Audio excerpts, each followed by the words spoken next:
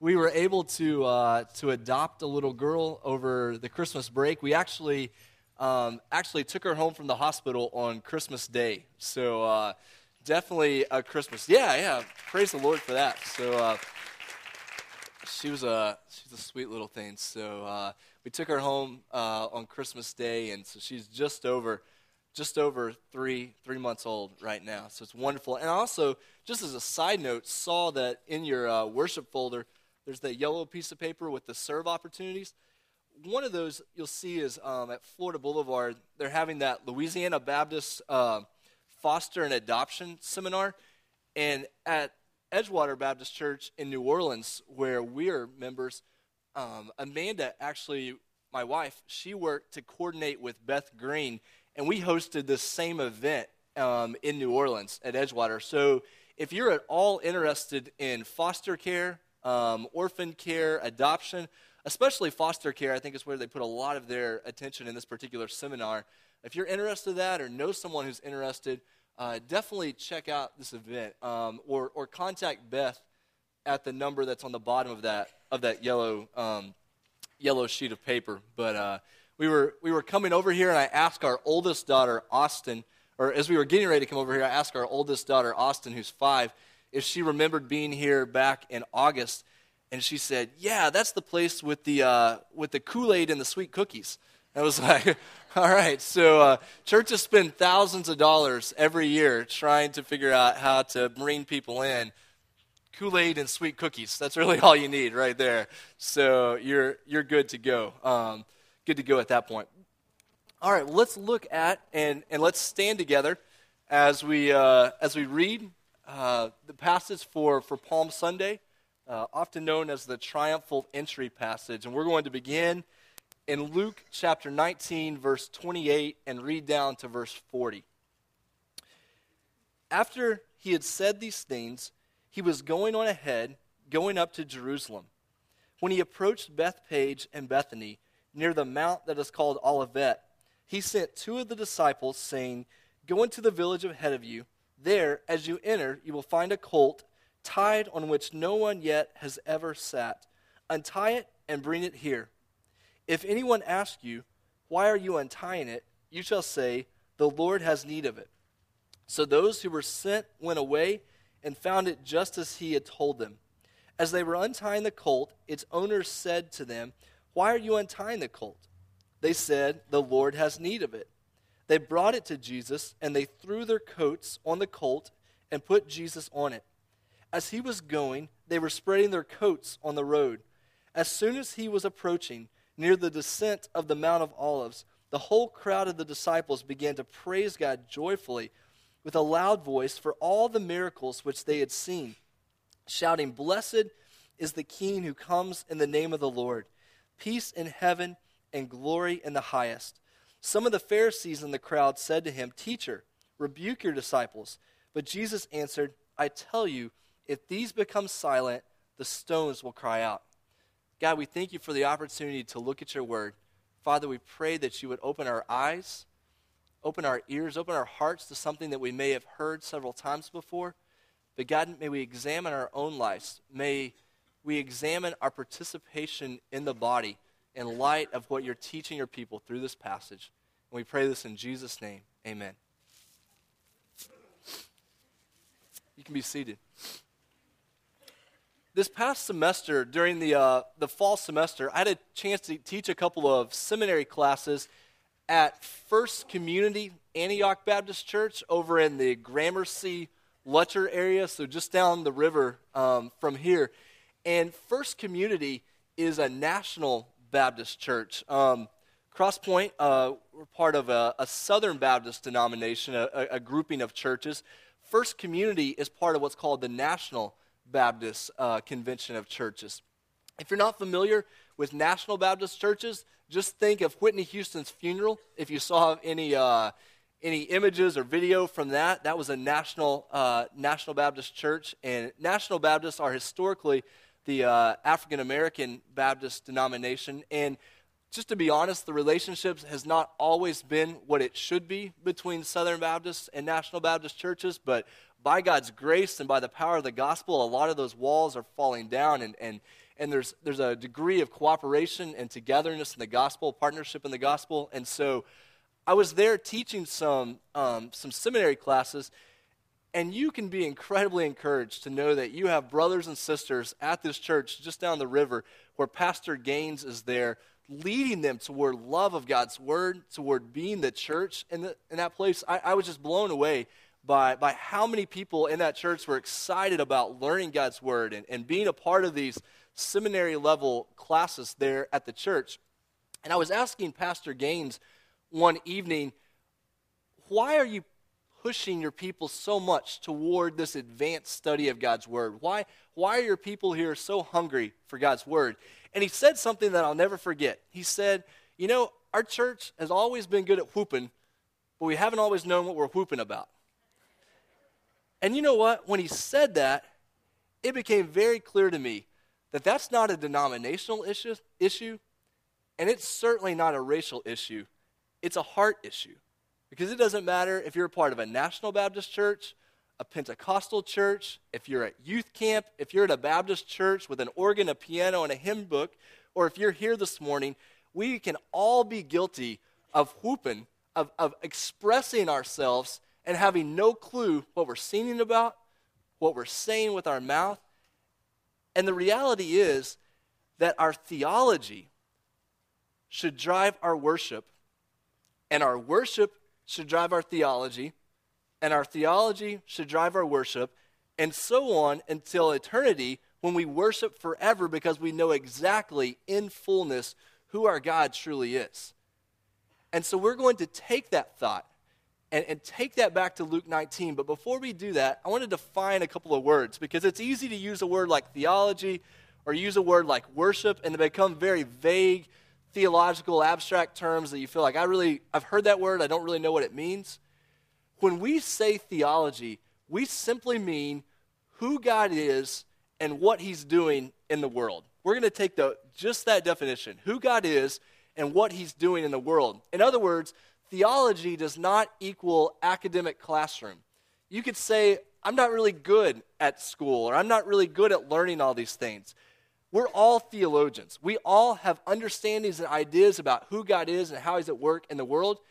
And then the second word, worship, is simply our response to who God is and what he's doing in the world. Because you may be like me and have zero musical ability, not even a little bit of musical ability, but you can still be involved in worship. Worship is not singing that we do on Sunday morning. Worship is our response individually and corporately to who God is and to what he's doing in the world. So our theology drives our worship drives our theology drives our worship. We continue that cycle throughout our lives. Let's keep that idea. Go back to Luke chapter 19. Excuse me. Luke chapter 19, in verse 28, it begins, after Jesus had said these things, he was going on ahead, going up to Jerusalem. Have you ever been on a long trip? Maybe a long trip with kids, which is like triply or quadruply a long trip when you're with kids. When it says, after he had said these things, you have to go all the way back to Luke chapter 9, verse 57, where Luke says, Jesus turned his face toward Jerusalem, and he began going toward Jerusalem, and Kevin has been walking us through what Jesus said along the way. And so in chapter 9, at the end of chapter 9, Luke says Jesus is going to Jerusalem, and finally he's going to make it when you get to chapter 19. So the disciples probably many times said, are we there yet? Are we there yet? That's what I hear in my head anyway. Are we there yet? And so they finally get there. In Luke chapter 19, verse 28, it says, after he had said these things, all those parables, all those teachings, all of what he had been telling them about being disciples, what it meant for him to be the king, the anointed coming one. After he had said all these things, he was going on ahead, going up to Jerusalem. And we understand, because you've been going through Luke, Jesus is not going on vacation to Jerusalem. There is going to be a feast. They're going up for the feast of the Passover, but he's most certainly not going on vacation. He's going there because he knows he's going to die. He knows that the time has come, and he's going to be crucified, and they are going to see maybe for the first time just who he really is. And so he's going there on purpose. But he's also not going to take a taxi when he gets to Jerusalem, because in Luke chapter 19, verse 29, it says, when he approached Bethphage and Bethany, near the mount that is called Olivet, he sent two of the disciples, saying, go into the village ahead of you. There, as you enter, you will find a colt tied on which no one yet has ever sat. Untie it and bring it here.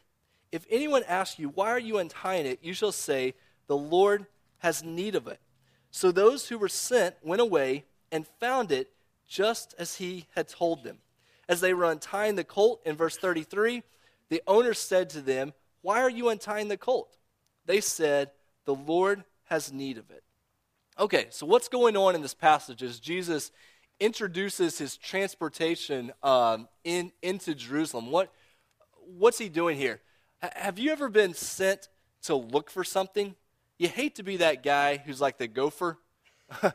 When you go to the big event and you have no skills to contribute to what's going on, so they make you the gopher, like to go and get everything.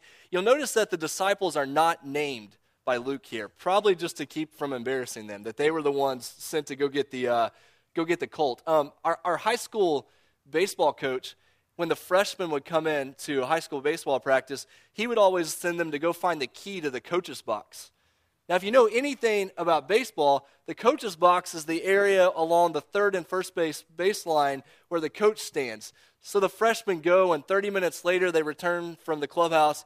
Coach, I have no idea where the key to the coach's box is. And then everyone laughs at them, and they feel like freshmen again. So you hate to be the one who's sent to look for something. But Jesus says, I want you to go, and I want you to find a colt.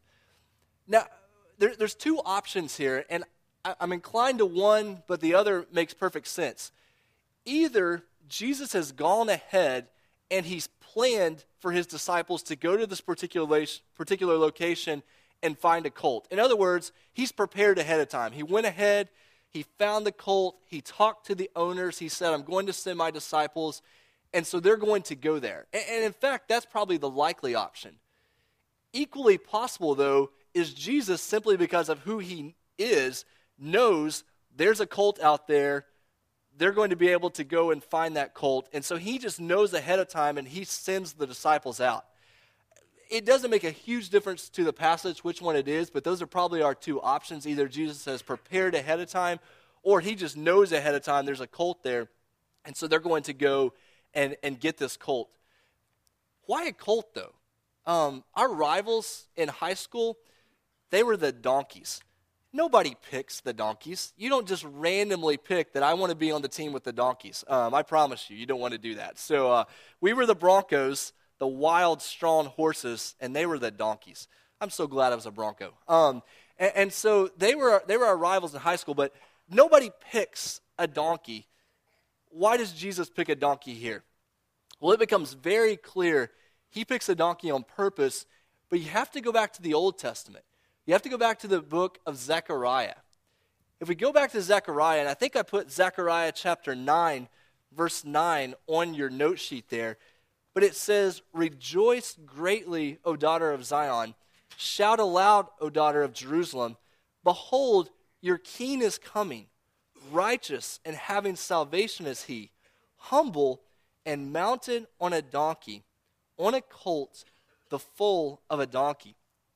The context, if we went back to Zechariah, and I encourage you to do this, when your New Testament Bible, when it maybe gives you a footnote, or it gives you a note at the bottom, maybe to the side of the page, and it mentions an Old Testament text, go back and read that Old Testament text, and read the verses in context. If we go back to Zechariah, we see that in Zechariah, that the Lord is telling his people, I am going to fight for you. I am going to defend you. I am going to rescue you. The day will come when I will rescue my people. And the king, when he comes, my Messiah, my anointed one, when he comes, he will come riding on a donkey. And so when Jesus, in this triumphal entry, in this Palm Sunday event, when he picks the donkey, he's picking that donkey for one reason, because he is going to enact for his disciples this prophecy from Zechariah chapter 9. He's going to say, you remember what you learned when you were in preschool and they talked about the Messiah who was going to come on a donkey? I'm about to do that. I'm going to be that person. I'm going to be that rescuer for you. So that's what Jesus is doing here. He is showing them who he is, what he's come to do, except there's a very important word in Zechariah 9. It says that Jesus will come, or that the king will come righteous, having salvation, humble and mounted on a donkey. You may know that during this time period, during the first century, there was a lot of excitement, a lot of anticipation, it seems like, for the coming of the Messiah. The people had always waited for the coming of the Messiah, but when the Messiah came, he wasn't going to come on a donkey. He was going to come on a horse. He was going to come on my Bronco because he was going to be the conquering warrior who would show up, defeat the Romans, and rescue the people. Except Jesus messes with their idea of who the Messiah is going to be, and he shows up on the donkey, not the most conquering warrior-like animal, if you've ever seen a donkey. He shows up on the donkey because he says, I am going to be your savior, I'm going to be your rescuer, but I'm going to become in a humble manner, not in a conquering manner like you might expect. And so he's showing them who he is. Let's go back to Luke 19 and see what happens when he shows up on the donkey.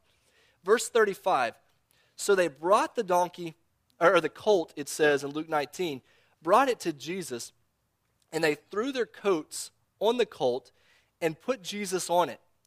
As he was going, they were spreading their coats on the road.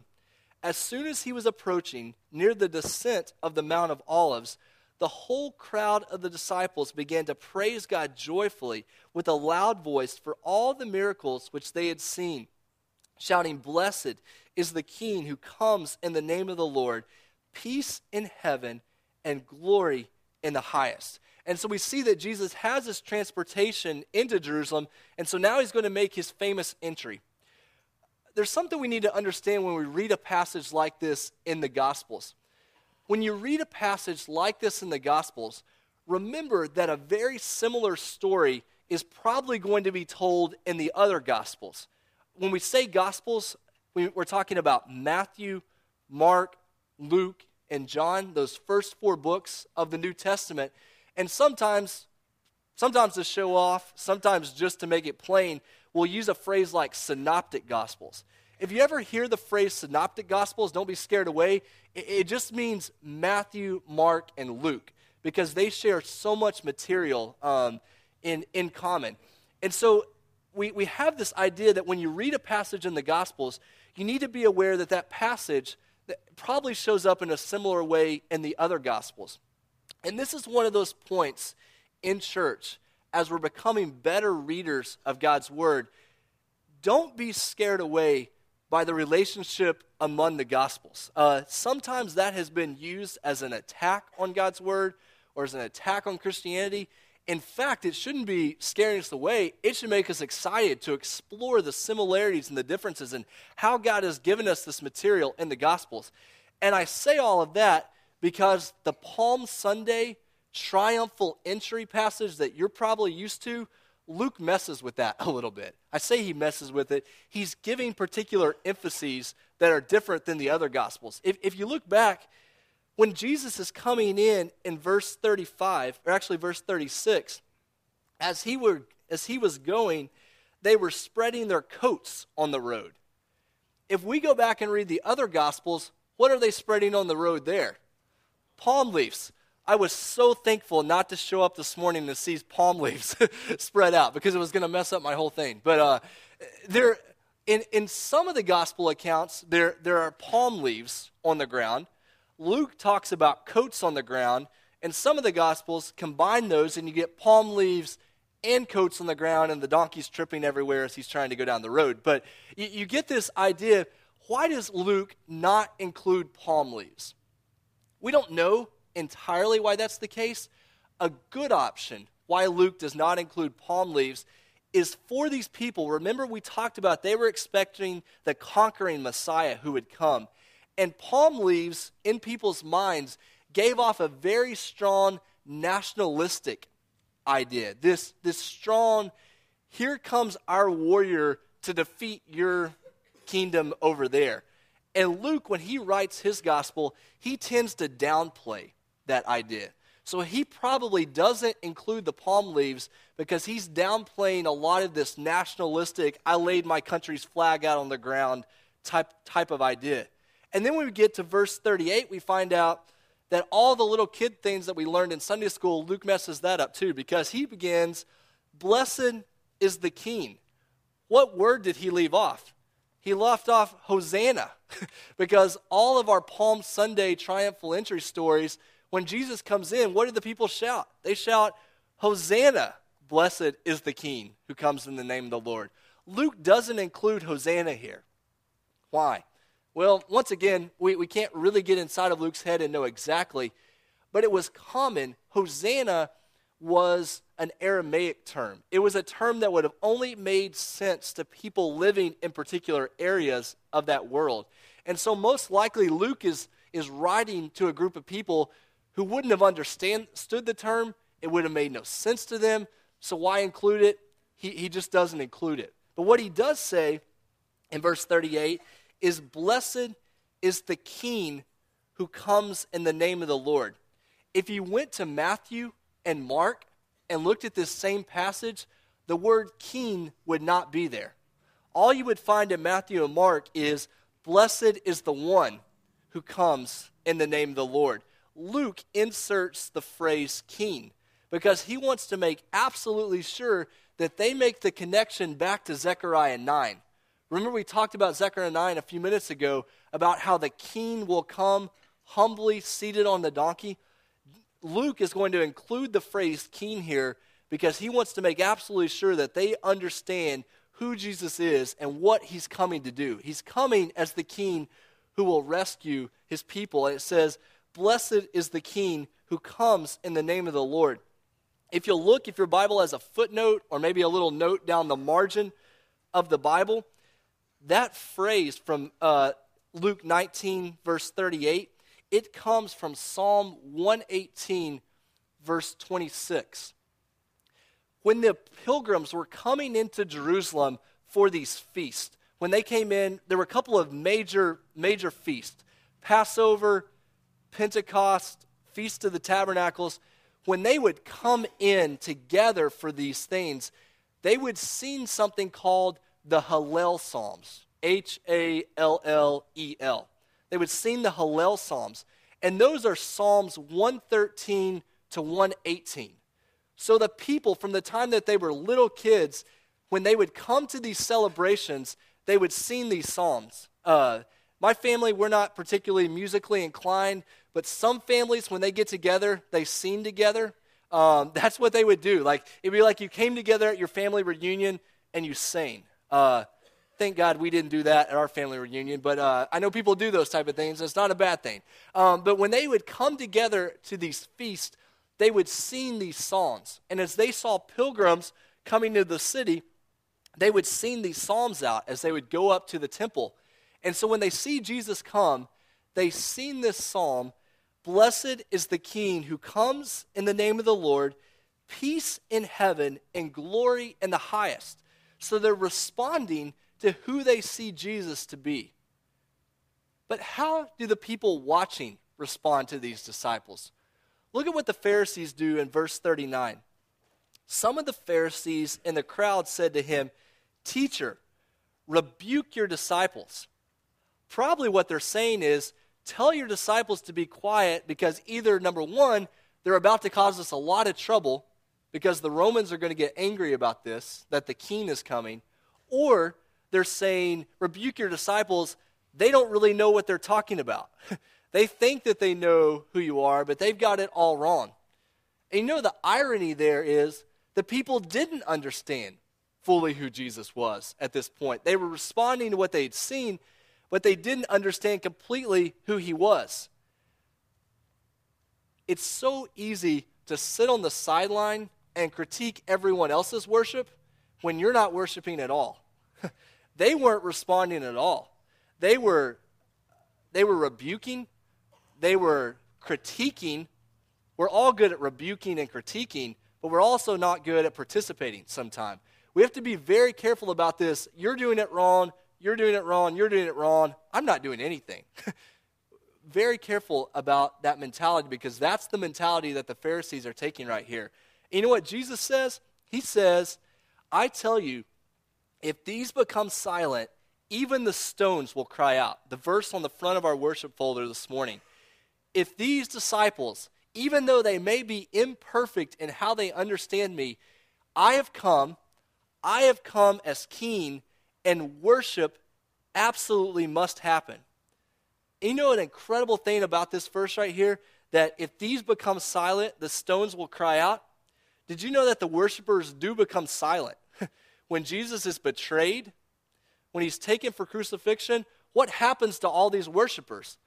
They disappear. They run away. They don't want anything to do with him. But you know what? The stones do cry out. One stone cries out very clearly about who Jesus is. The stone in front of his tomb.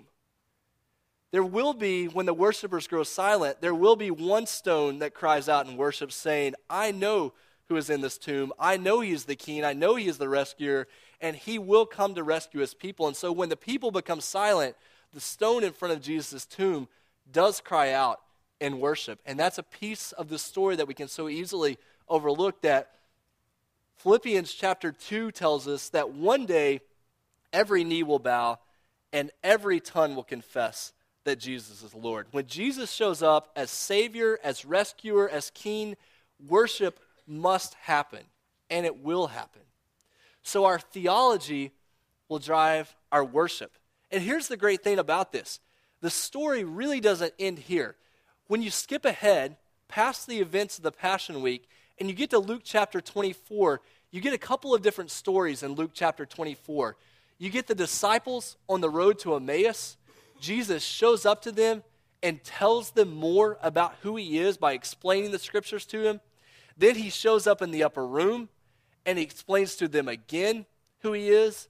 And then they go out and he prepares for his ascension into heaven, and he tells them again who he is. He's constantly explaining more and more of who he is. And then the very last two verses in Luke, and I hope I wrote these on your paper, I may not have. The very last two verses in Luke are Luke chapter 24, verses 52 and 53, and it says, they worshiped him and returned to Jerusalem with great joy, and they stayed continually at the temple praising God. The whole book of Luke, after Jesus has shown who he is, the book of Luke ends in worship as the people finally see just who Jesus is and they respond to him. Our theology drives our worship. Our worship drives us to know more about Jesus. The more we know about Jesus, the more we want to respond to him in worship, and we create this cycle. Okay, so that's the idea. So what? What are the implications of this? The reality is that it's so easy, both in this setting on Sunday mornings and our life individually, to separate theology and worship. Some people just naturally are more inclined to Bible study than they are to maybe music or singing in worship. Some people love the musical worship and they just kind of endure the sermon time. and so we have these two personalities, these two ideas that I really love the theology, I really love the music, and let's just be honest, we have to tie those two together. We do not keep those two separated, because there are dangers that come when we separate those. When we separate theology from worship, the first thing that shows up is pride. This idea that we value our own knowledge more than the one that we're learning about. If you find your own participation in Bible study is more important than the time that you spend responding to the Lord, be very careful that pride doesn't come up at that time. The other thing that shows up is apathy. This idea that I learn about God and it makes no impact on my life. I learn about him, my head becomes full, but my heart becomes cold. And that's a dangerous place to be. That's often what people talk about when students go to seminary, but it's not just a seminary thing. It's easy to go to Sunday school, to go to Sunday night Bible studies, to learn and get our heads full, but our heart is totally cold toward the Lord. What happens when we go the other direction and we lean toward worship, but we don't think about theology? Our worship becomes very human-centered. It becomes more about me and my performance than it does about the one I'm responding to. Or our time together in worship becomes totally thoughtless. Do you remember one of the 10 Commandments that says, you shall not take the Lord's name in vain? That commandment doesn't mean just don't use God's name in a cuss word. That's not just what it means. We can take the Lord's name in vain by gathering together, me standing down here saying words with my mouth that are nowhere connected to my head or to my heart. It becomes thoughtless. I just repeat it because I know the words. That's taking the Lord's name in vain because I'm saying the Lord's name, but I'm using it in a very thoughtless, worthless sort of way. And that's not how we're supposed to be as we gather together as worshipers. So what are some of the implications of this? How do you take some of this home? Here's the first thing. If I show up on Sunday morning and this time feels hollow, or it feels manufactured, or you have a hard time connecting with what's going on Sunday morning, the first thing I probably need to check is, have I spent time getting to know the Lord during the week? Because if you have not been getting to know the Lord during the week, this time will feel hollow. It will feel fake because you have nothing to respond to. You're not responding out of an overflow of what you learned about the Lord and His Word during the week. It's something you're just trying to make happen on a Sunday morning. So we can't divide those two things. The second is, and please be careful on this, worship is not less advanced or less intellectual than theology. Sometimes when we come together on Sunday mornings, we can treat the musical worship time as like the preview event to give everybody enough time to get in before the sermon starts. Be very careful about that attitude. I love the fact that you have the event coming up this Wednesday with Mosaic, that they are coming to use music, to use worship, to teach you about God's Word. Thankfully, our modern musical worship is becoming more and more theological. As praise and worship songs started to kind of come in and replace hymns a little bit, and contemporary worship started to show up on the scene about 10 or 15 years ago, some of those opening songs those early songs, when I go back and listen to them, you're like, oh my goodness, I can't believe we first sang those, because there's no depth. It's just you've seen the same words 25 times over and over. But the great thing is, so much of the new contemporary theological music that's coming out is so theological, and it is so tied to Scripture. And I always remember what my grandma told me about why she loved hymns so much. She loved hymns because she felt like every hymn told a story, and every hymn would preach the gospel. And when I started to think about that, it's not every hymn that is the case for, but a lot of them are that way. And we want our musical worship to be a time where you learn. Some of you, and you may could raise your hand for this, some of you memorize things and learn things when you've seen them.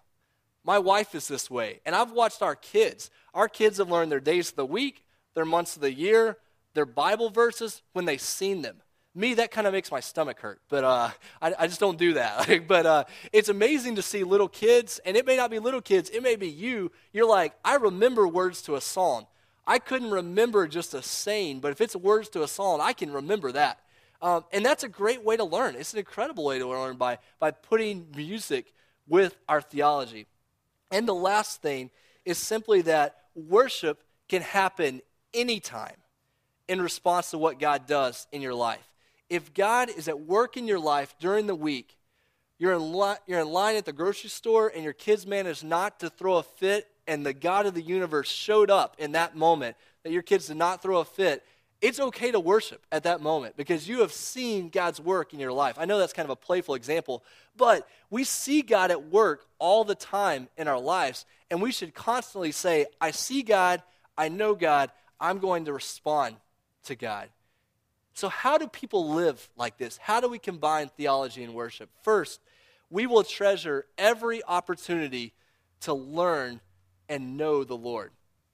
every opportunity, you say, I want to know more about God. I want to know more about Christ. I want to know more about his word. We will desire to worship him because of what we see him doing in our midst. That when Crosspoint gathers together, you gather together out of an overflow of what God has been doing in your lives during the week. And then don't miss the last thing, because theology and worship can become very in-house. We can close in on ourselves very quickly.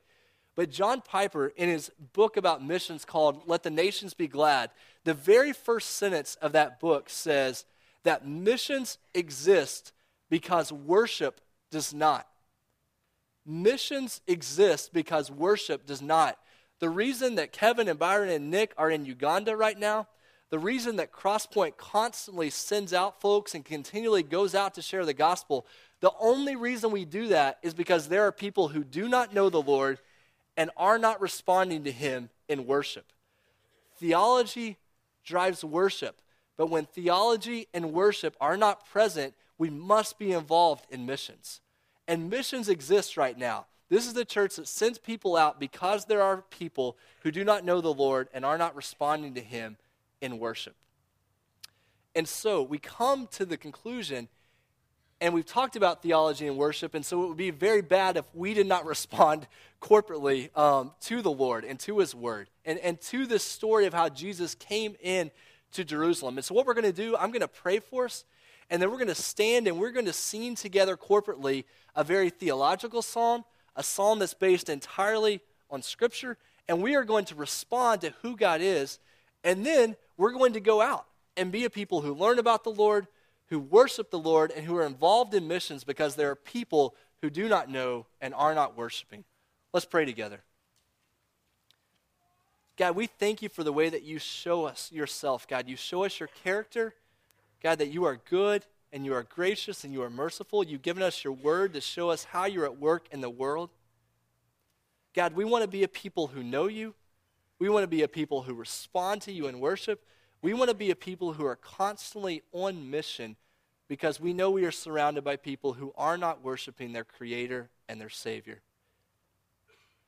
God, as we respond right now as a corporate body, may our hearts be full of your word, of your character, of your work in our lives. And then, God, send us out to be your people in the world. And we pray this in Jesus' name. Amen. Would you stand with us as we sing together?